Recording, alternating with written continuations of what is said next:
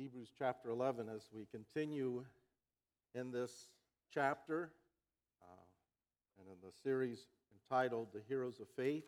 Pastor Don and Nancy are with one of their daughters, Katie, down in Georgia, and I'll be returning, I think, probably later today, but my privilege to share God's Word this morning from Hebrews chapter 11. I don't know if you've ever thought about this before, or probably not thought about it the way I'm about to say it. Sometimes Christians talk about having a personal relationship with the Lord, and that's sort of how they describe being a Christian and knowing Christ, that they have a personal relationship with the Lord, and I totally understand that. It's not strictly language that the Bible uses, but it makes sense when you think of what's being said. But it occurred to me, as often things do, all of us have a personal relationship with the Lord, right? He's a person, you're a person, he's a different kind of person, but we're both persons. He exists, you exist. You exist in the world he created, so every one of us is relating to God. The question is whether we have a right relationship with him, whether we're rightly relating to God. There's no real avoiding having a relationship with God, a relationship with the Lord. Ever since the fall, we're natural-born sinners at birth, and our default way of relating to God is unbelief and defiance and disobedience. Even if we sort of kind of mask that and mute that, that's, the Bible says, where we start, at enmity with God and really hostility towards him. Not gods of our own making, but the God that's really there because of our sin and guilt. But that's a relationship to God. It's just a wrong one. Conversion, then, becoming a Christian really and truly, is the inception, the start through the gospel and what the gospel tells us about who God really is and who we really are, and explains about sin and the need for salvation and the way of atonement. All of that through the gospel message as it's unfolded and explained to us, and the Holy Spirit illuminates our understanding. Through all of that, a person repents. They profoundly change their mind, and they begin to relate to God from now on in a very different way. They begin to relate to God in faith. Faith, when it's real, Hebrews 11 is teaching us, is faith that will then be devoted to God in obedience. And so Hebrews 11 is teaching us what it really looks like to live in a right relationship with God, in an ongoing way of engaging with God in a faith that really obeys. Paul, at the beginning of Romans and at the end of Romans, uses a phrase called the obedience of faith. And that's just a good way to describe what happens when conversion, and the word means a radical change, it's something's changed, something's been converted, different than what it was before. The person begins to live the life of obedience that arises from faith. Finds its way in a lot of our good hymns and gospel songs, including the familiar to many, Trust and Obey. For there's no other way to be happy in Jesus but to trust and obey. And the two are linked together. And how inseparable that link is part of what we're learning from Hebrews chapter 11. And we certainly have an example of it in Abraham. And when I preached a few weeks ago, it was sort of Abraham part 1 in earlier verses in the chapter. Now we come to verse 17. And we just want to study what the life of Abraham teaches us about faith, about trusting God. And so it says, by faith, Abraham, when God tested him, more literally, when put to the test, and it's implied, the Bible scholars even call it a divine passive verb. When it's in the passive like this, it means God's doing it. when put to the test by God, offered Isaac as a sacrifice. By faith, that is, because he had faith in God, when God tested him, Abraham obeyed God because God had commanded him, mysterious as it was, to offer Isaac as a sacrifice. So what do we see? Faith obeys God consistently, habitually. That's the nature of faith.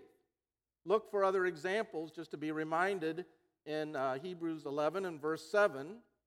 By faith, Noah, when warned about things not yet seen, in holy fear, built an ark to save his family. Why did he build an ark? Because God had commanded him to build an ark. And so even though, again, it had never rained deluge kinds of rains before, and even if it had, anything that would look like a worldwide flood, it just would have just seemed entirely implausible. And, if you've been to the place, I think, in northern Kentucky, just the sheer dimensions and magnitude. So there are all kinds of reasonable reasons not to, or to wonder about doing it, but faith believes in God enough that when God commands, faith obeys. If God says build an ark, by faith, Noah builds an ark. In verse 8, by faith, Abraham, when called to go to a place he would later receive as inheritance, but a place he knew nothing about. He was apparently a man of wealth in his native homeland, but he was striking out to a place he knew nothing about.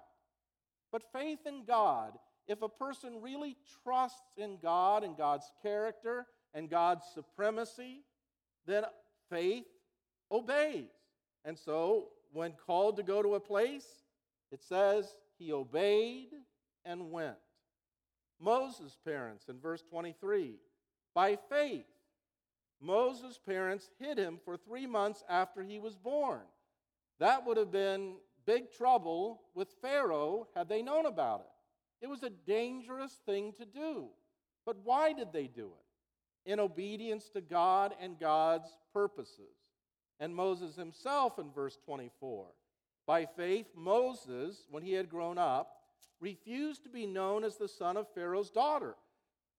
If he would have been known as the son of Pharaoh's daughter, he would have been a man of ongoing wealth and influence. He would have had it made in life. So why chuck all that? Why give all that up? Because God commands it. And if you really believe by faith that God is who he says he is, then the right response to a divine command will be obedience. And so Moses chose to be mistreated along with the people of God rather than to enjoy the pleasures of sin for a season.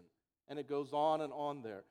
Just to see again that it's built in, this whole chapter, and it's what's been kind of striking as I studied this specific passage, is telling us that faith just naturally, sort of inevitably, consistently produces obedience to God's word, to God's command. Why then is the inspired writer of Hebrews giving his readers example after example of such radical, self-sacrificing, could be dangerous kind of obedience? That's what the chapter is really filled with. He knows that these people will honor the names that are in this chapter, but he's giving example after example of a trust in God that shows itself in radical, nothing held back obedience to God. Now, why is he doing that? Because they right now are being called to a radical, nothing held back, could be very dangerous obedience to God. Right now, for them, living faithfully as a Christian and not reverting back into Judaism to kind of hide, but to really confess Christ and remain committed to Christ is really going to cost them. It's going to mean severe disadvantage to them, suffering for them. And so he has to remind them, if people really have faith in God and trust in God, they will still obey God, and even in the face of those kinds of circumstances. And you see that. Go back to chapter 10 and verse 32 to 39.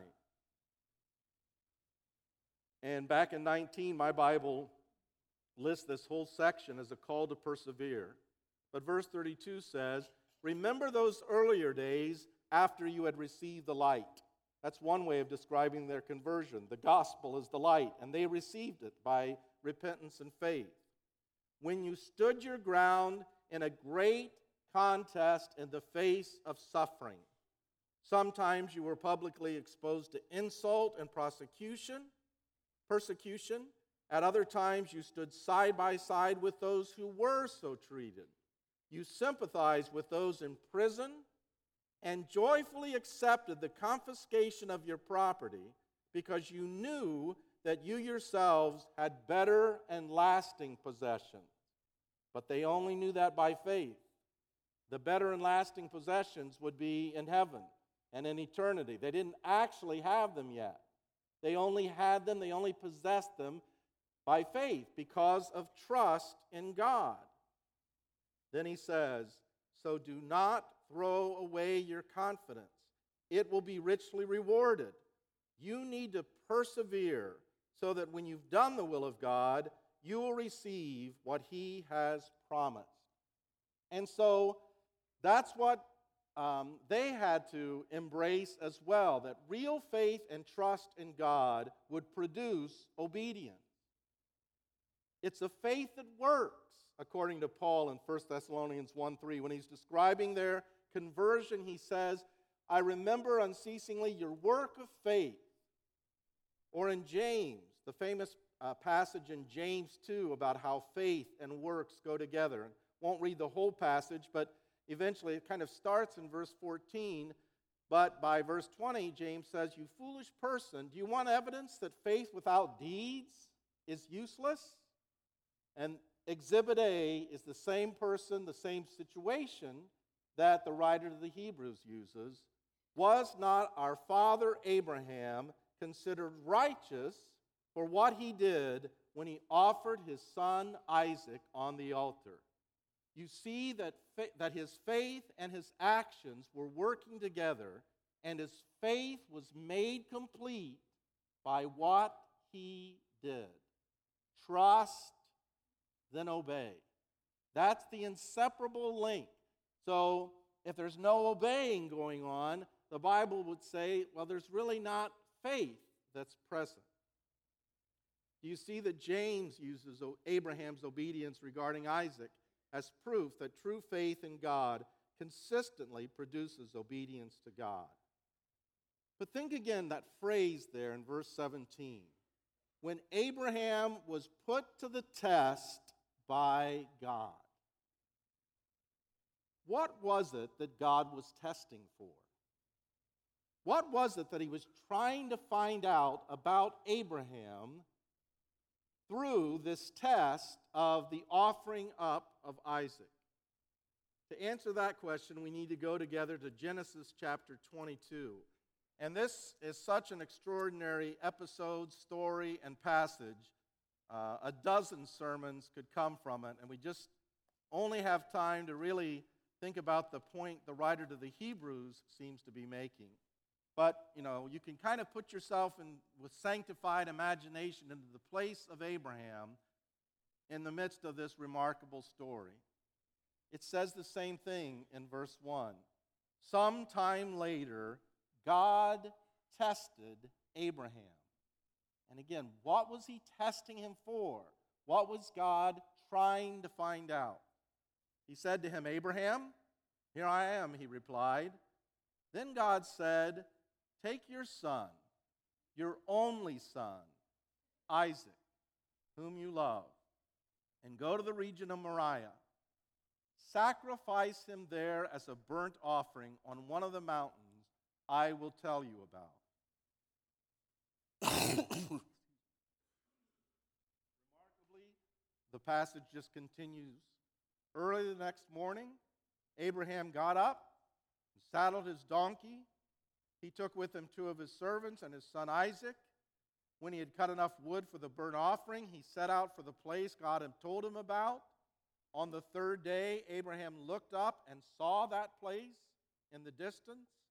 He said to his servants, "Stay here with the donkey while I and the boy go over there. And then this, we will worship." And then this remarkable kind of foreshadowing and hint. "And then we will come back to you." Abraham took the wood for the burnt offering and placed it on his son Isaac, and he himself carried the fire and the knife. As the 2 of them went on together, Isaac spoke up and said to his father Abraham, "Father?" "Yes, my son," Abraham replied. "The fire and the wood are here," Isaac said, "but where's the lamb for the burnt offering?" Abraham answered, "God himself will provide the lamb for the burnt offering, my son." And the 2 of them went on together. Now again, there are so many profound things going on in this passage and in this real event and episode. When they reached the place God had told him about, Abraham built an altar there and arranged the wood on it. He bound his son Isaac, and Bible scholars agree Isaac wasn't just a real young boy. He was probably late teens at the youngest, maybe well older than that. But Isaac is cooperating now with Abraham, his father, is doing. He bound his son Isaac and laid him on the altar on top of the wood. Then he reached out his hand and took the knife to slay his son. But the angel of the Lord called out to him from heaven, "Abraham, Abraham." "Here I am," he replied. "Do not lay a hand on the boy," he said. "Do not do anything to him." And this is our point. And again, it's the only point really we're going to try to make from the passage to get to today, even though it's an extraordinary passage. "Now I know that you fear God, because you have not withheld from me your son, your only son." What was what was the Lord testing for in this whole experience? Whether or not Abraham feared God. That is, really revered him supremely. I mean, Warren Wiersbe has a great saying, "A faith that can't be tested can't be trusted." And so, where we profess to be with God and in our spirituality is one thing. But a test like this showed, Abraham, do you really revere me? Do you regard me as so supreme that even when I make a request that just bursts all the boundaries of what seems right, that you're still going to do it? You're still going to obey. And even though Isaac is the one where all the covenant promises and their fulfillment are bound up with what happens to Isaac, so there's every reason in a way, again, not to want to do this. But Abraham proceeds and is ready to do it. And the Lord intervenes through his angel, through his messenger. But the point is, now I know that you fear me, because you haven't withheld even your dearly loved son. Talk about a link between faith in God and obedience to God, and there's really no boundary to what God can command and what God can ask. That was the lesson about faith in God that the writer to the Hebrews wanted his readers to know. You can't back out when it means persecution or difficulty. Not if you really believe in God as He really is, and not if you really, truly trust in Him. As one translation puts it, the Lord says to Abraham, "Now I know that you're a God-fearing man." But I want us to compare what's said here with another key passage that was already read as our scripture reading this morning. Go back with me again to Deuteronomy chapter 8. Because it's another passage about God testing people. And as I thought about it, that occurs frequently and importantly throughout the Bible. Adam and Eve were tested. Would they trust and obey? Did they? No, they didn't. And now Abraham was tested. Would he trust and obey? Yes, he did. And so Abraham in Romans 4 and James 2 and Hebrews 11, he is a hero of the faith. He had his problems, we know for sure. But at the core, he was a person whose trust in God led to obedience to God. So here in Deuteronomy chapter 8, be careful to follow every command, literally the entire commandment, the whole commandment I'm giving you today, so that you may live and increase and may enter in and possess the land the Lord promised on oath to your ancestors. Remember how the Lord your God led you all the way in the wilderness these 40 years. That struck me. Nothing that happened to them was random or accidental. God says, I led you all the way. Every stop, everything that happened, that was my providential leading. But then see why he was leading them. To humble and what? Test you. God is testing now the Israelites. Well, what's he looking for? To test you in order to know what was in your heart. Not just the profession of your lips, not just the ideas in your head, but what was in your heart really. And then he gets more specific.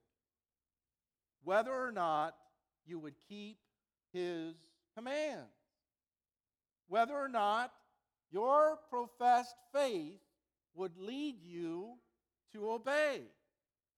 He humbled you. That wasn't random. He humbled, causing you to hunger, and then feeding you with manna, which neither you nor your ancestors had known. Why was he doing that? Another purpose statement. They were going through those providential hardship tests to teach you that man doesn't live on bread alone, but by every word that proceeds from the mouth of the Lord. Then verse 5, know then in your heart that as a father disciplines his son, so the Lord your God disciplines you through his providentially arranged test circumstances that he gives to you. Therefore, observe the commands of the Lord your God, walking in obedience to him. So, with Abraham, God was testing. Does Abraham really fear me, revere me supremely? With the Israelites, God was testing what's really in their hearts. Will they obey my command? And will they learn this crucial lesson? Because God's growing them up. It's child rearing that's going on. Will they learn this absolutely crucial lesson? That a human being does not live mostly or mainly only on bread and getting physical needs supplied. The true key to being a thriving human being is to live rightly responding to every word that comes from the mouth of God. It's absolutely vital that we get to the place where we really believe that.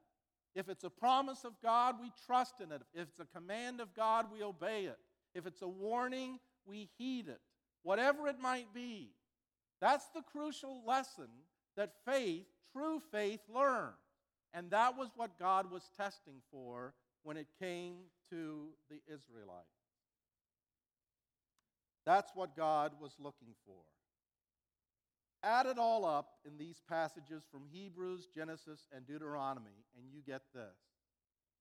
God wants to make sure that people who profess to know him and to trust him really do by being God-fearing, commandment-keeping people.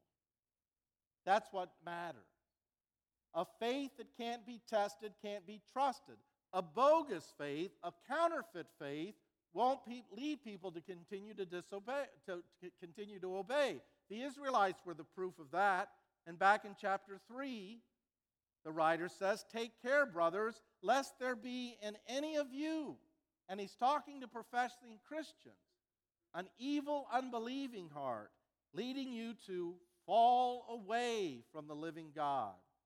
But exhort one another every day as long as it's called today, that none of you may be hardened by the deceitfulness of sin. For we have come to share in Christ, if indeed we hold our original confidence firm to the end, as it is said, today if you hear his voice, do not harden your hearts as in the rebellion. And so God gives us circumstances that we experience, and he's testing us. He's looking for something. Will I, in this situation, in this hardship, obey? Will I live for God's glory? Will I follow his commands, whatever they are? Why? Because I trust in him and his goodness. He's going to bring me to salvation in the end. He's going to, in the end, bring me to the promised land, to the fulfillment of all his promises to bless and to save and to make me eternally happy. If I really believe that, I'll trust in him and keep obeying. Obeying God, then. Keeping the commandments of God. Because faith in God, when it's real and really present in a heart and life, leads to that kind of obedience. Obedience that's specific. That's important to notice. You remember the account of Saul? And Saul the king was commanded to kill all the Amalekites. And, that's another story, and there's mystery related to that. But and Saul kind of improvised. He didn't kill all of them. He killed some of them, and he kept some back. And Samuel the prophet confronts him. And Saul said, yep, I did just what the Lord said. I killed all the Amalekites and all of their livestock too. Bah, bah. And Samuel's like, wait, well then what do I hear? And then Saul gives an explanation. Well, I didn't kill all of them. Improvised obedience. Us guessing what is pleasing to God that contradicts what God has actually commanded. What does Samuel say? To obey, because Saul had said, well, yeah, I kept the lambs because I was going to worship you, Lord. I was going to do sacrifices. And Samuel says, to obey is better than sacrifice. To actually keep the commands of God is better than acts of religious worship. And to hearken, to really listen to God's commands, than the fat of rams. And so specific obedience to the commands of God. That's what this chapter began with. Be careful to follow every command, the entire commandment. That's really several chapters in Deuteronomy. Or the every word again, we live by every word that comes from the mouth of God. And it doesn't end in the Old Testament. Jesus says, if you love me, you'll keep my commandments. The nature of the Great Commission. What does it mean to become a Christian? Once again, it becomes a person who is taught to obey everything Christ commands. Paul, the great apostle of free grace, wrote in 1 Corinthians 7, circumcision means nothing and uncircumcision means nothing. What matters is keeping God's commandments. And there, from John, the apostle of love, in 1 John 2, the way we may be sure that we know him is to keep his commandments.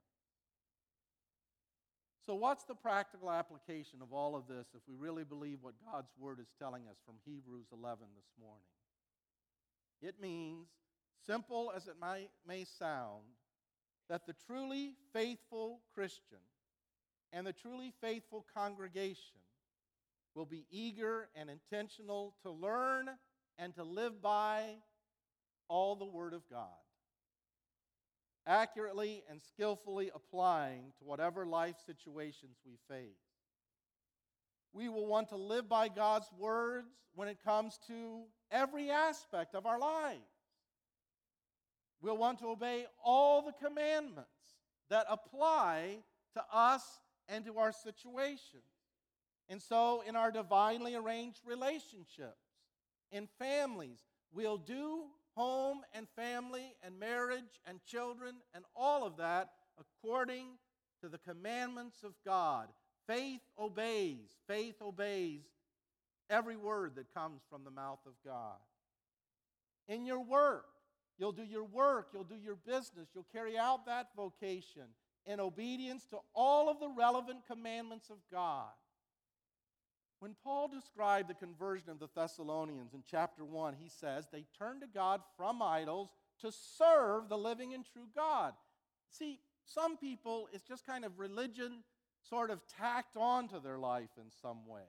It's just sort of one compartment of their life, one thing they sort of do. That is not what real Christianity is about. It is about a very intentional, God is God, Christ is Lord, and now in a very deliberate, all-encompassing, nothing held back kind of way, I am going to live for the glory of God, and that will take the form of keeping the specific commandments of God in whatever area it might be. As neighbors and as citizens, we don't have time to go there, but 1 Timothy chapter 6, Paul reminds Christians' lives should be full of good works.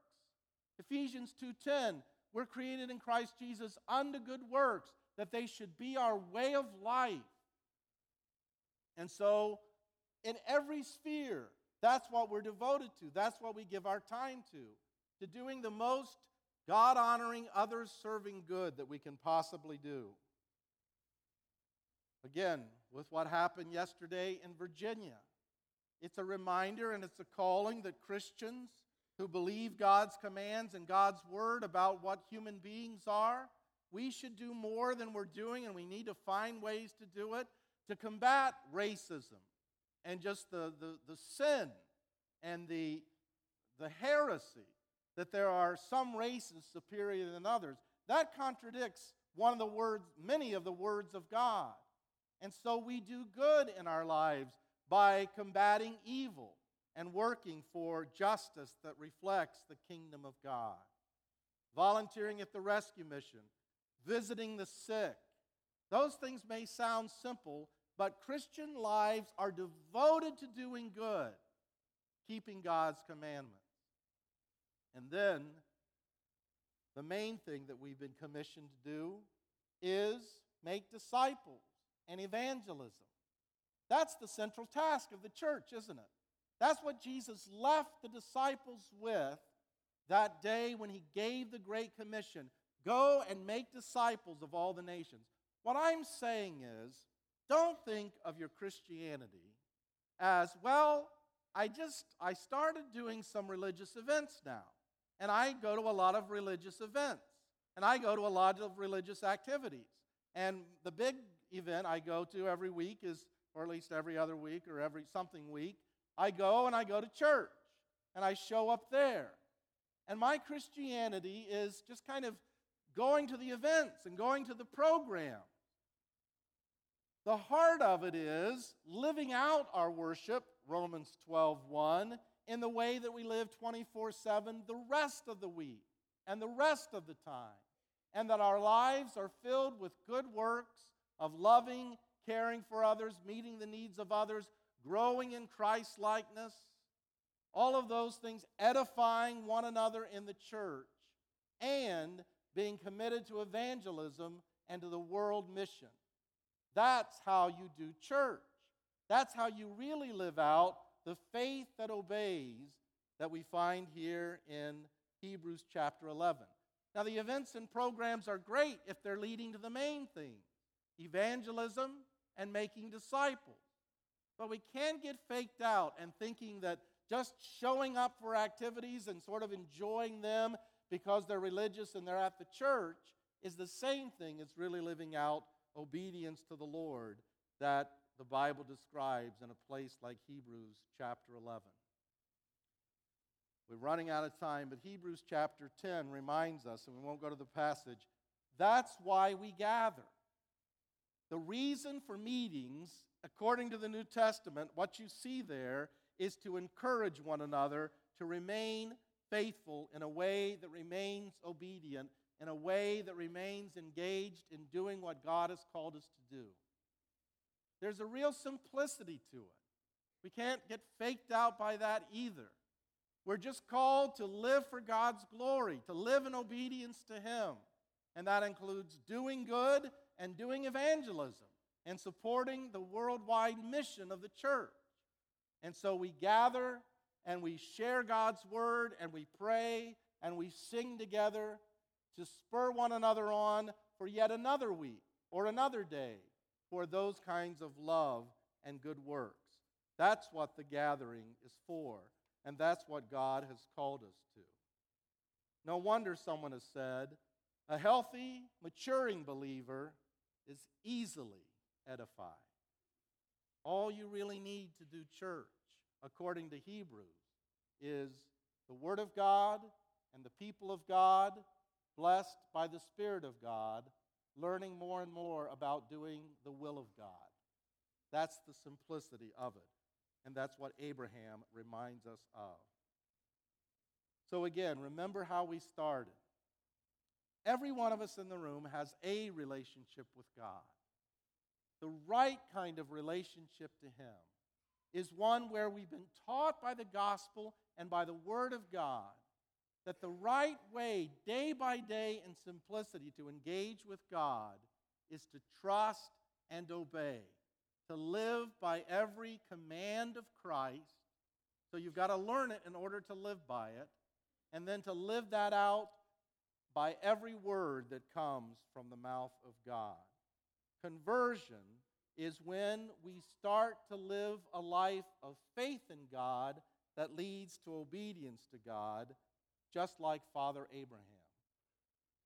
Trust and obey is not only the only way to be happy in Jesus, like the song says, it's also the only way of living that makes our gracious Savior happy, pleasing to Him, Paul says in Colossians 1, in every respect, because it's the only way of living that truly glorifies Him and is truly good for us and for others. So I know it's a simple idea and a simple connection, but please learn from Hebrews and all these examples that the sign of real and genuine faith is radical, all-encompassing, nothing held back obedience to all the words of God. Let's pray together. Father, I pray that you would help us to just deepen in our understanding and application of what this will mean in our lives. That coming to Christ is this beginning of a time where we leave behind the old life, where we live for self, and there might have been some religion and spirituality on the edges, but we were really living for ourselves. But true conversion just transforms all of that. And now we see Christ for who He really is, and you for who you really are as supreme. We supremely revere you. We put our trust for all our ultimate happiness in you. And when that's real, we will follow your commands, carry out your will, do the work that you've called us to do. Help us, Lord, to look to our own hearts and lives to see what that will mean and how that will truly apply even in this coming week. We pray in Christ's name. Amen. Trust and